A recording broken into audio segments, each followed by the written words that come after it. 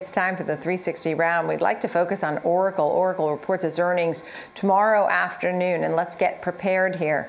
John Freeman, Vice President, Equity Research, CFRA, who has a sell rating on Oracle. I can't wait to hear more about this. Kevin Green, Senior Derivatives Manager of Charles Schwab, and he looks at some of these charts too. It's great to see you both. So, John, I'll start with you with this sell rating. I think you think it's going to drop more than $10. You're worried about a lot of the headwinds. Tell us about that. That continue into 2023, you said.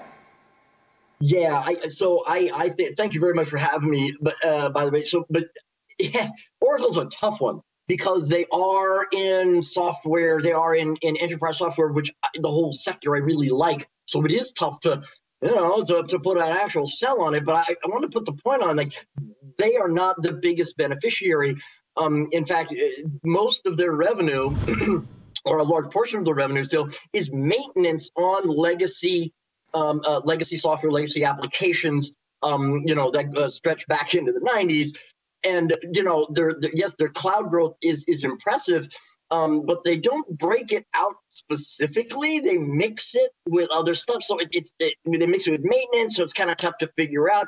But right now, what I'm concerned is that at some point the maintenance revenue on the legacy stuff will fall, and it will fall faster and take away from growth more than the growing cloud portion can contribute to growth. And so that's my concern, really. I don't know what quarter it's going to happen, or maybe they can hand the ball, off smoothly. But I think there's too much risk here, and there's a couple other things that I don't like. One is they have $43 billion in net debt. That's 3 years ago. They were in a net cash position. And it's because of buybacks. They spent, I think, at one point, over the some sort of 2.5 year period, $80 billion in buybacks, where I don't understand. They can use that money if they're so bullish on their own business. They can use it for product development, for lots of different acquisitions. But no, they just buy back their own shares.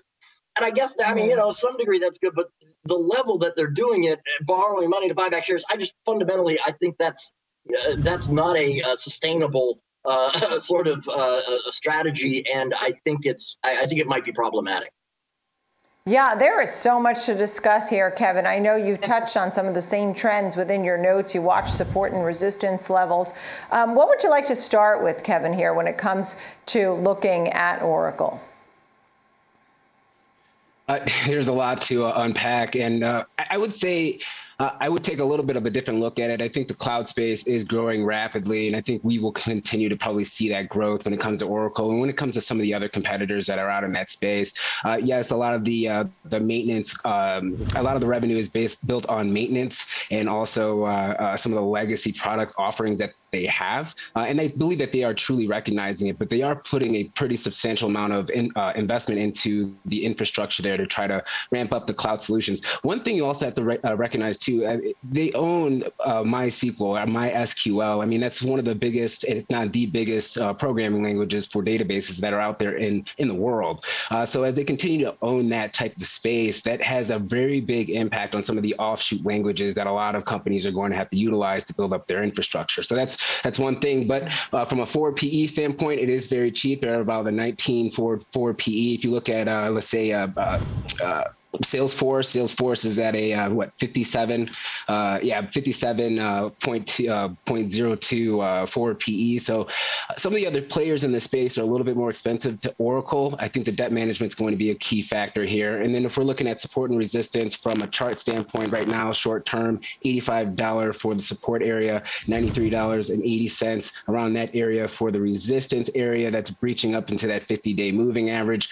And then for the earnings, the at the money implied volatility move right now was at about 3.2% last night. It hasn't really changed so much this morning. So let's see if that actually comes to fruition in the marketplace today. Right. And, I'm glad you're bringing us this chart, too, to show that the support and resistance there. John, I mean, there's no doubt we see cloud growing.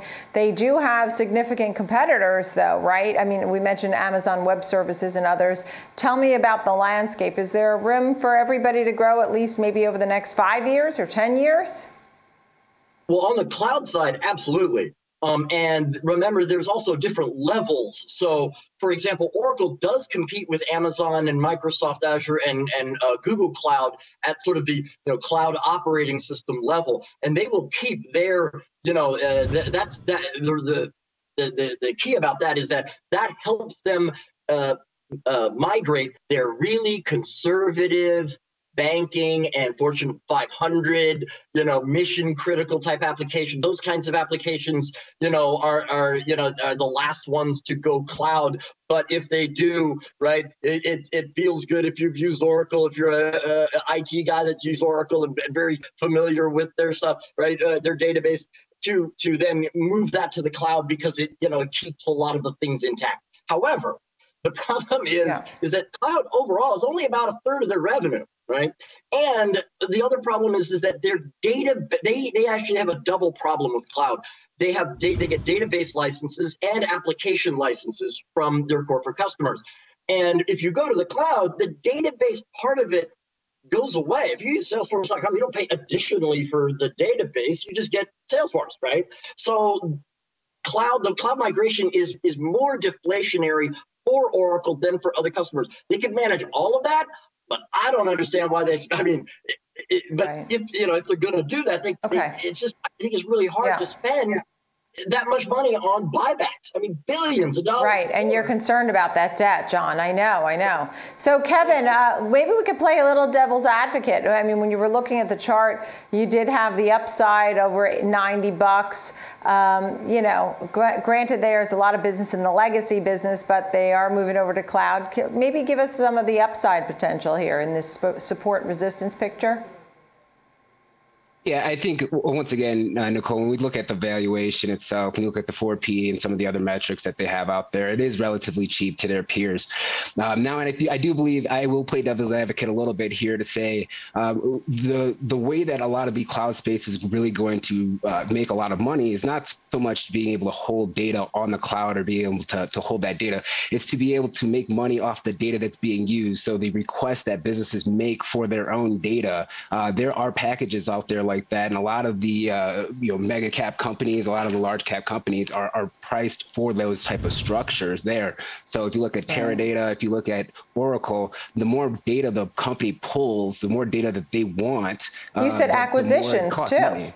Right, and acquisitions. Yeah, and you said acquisitions might be good.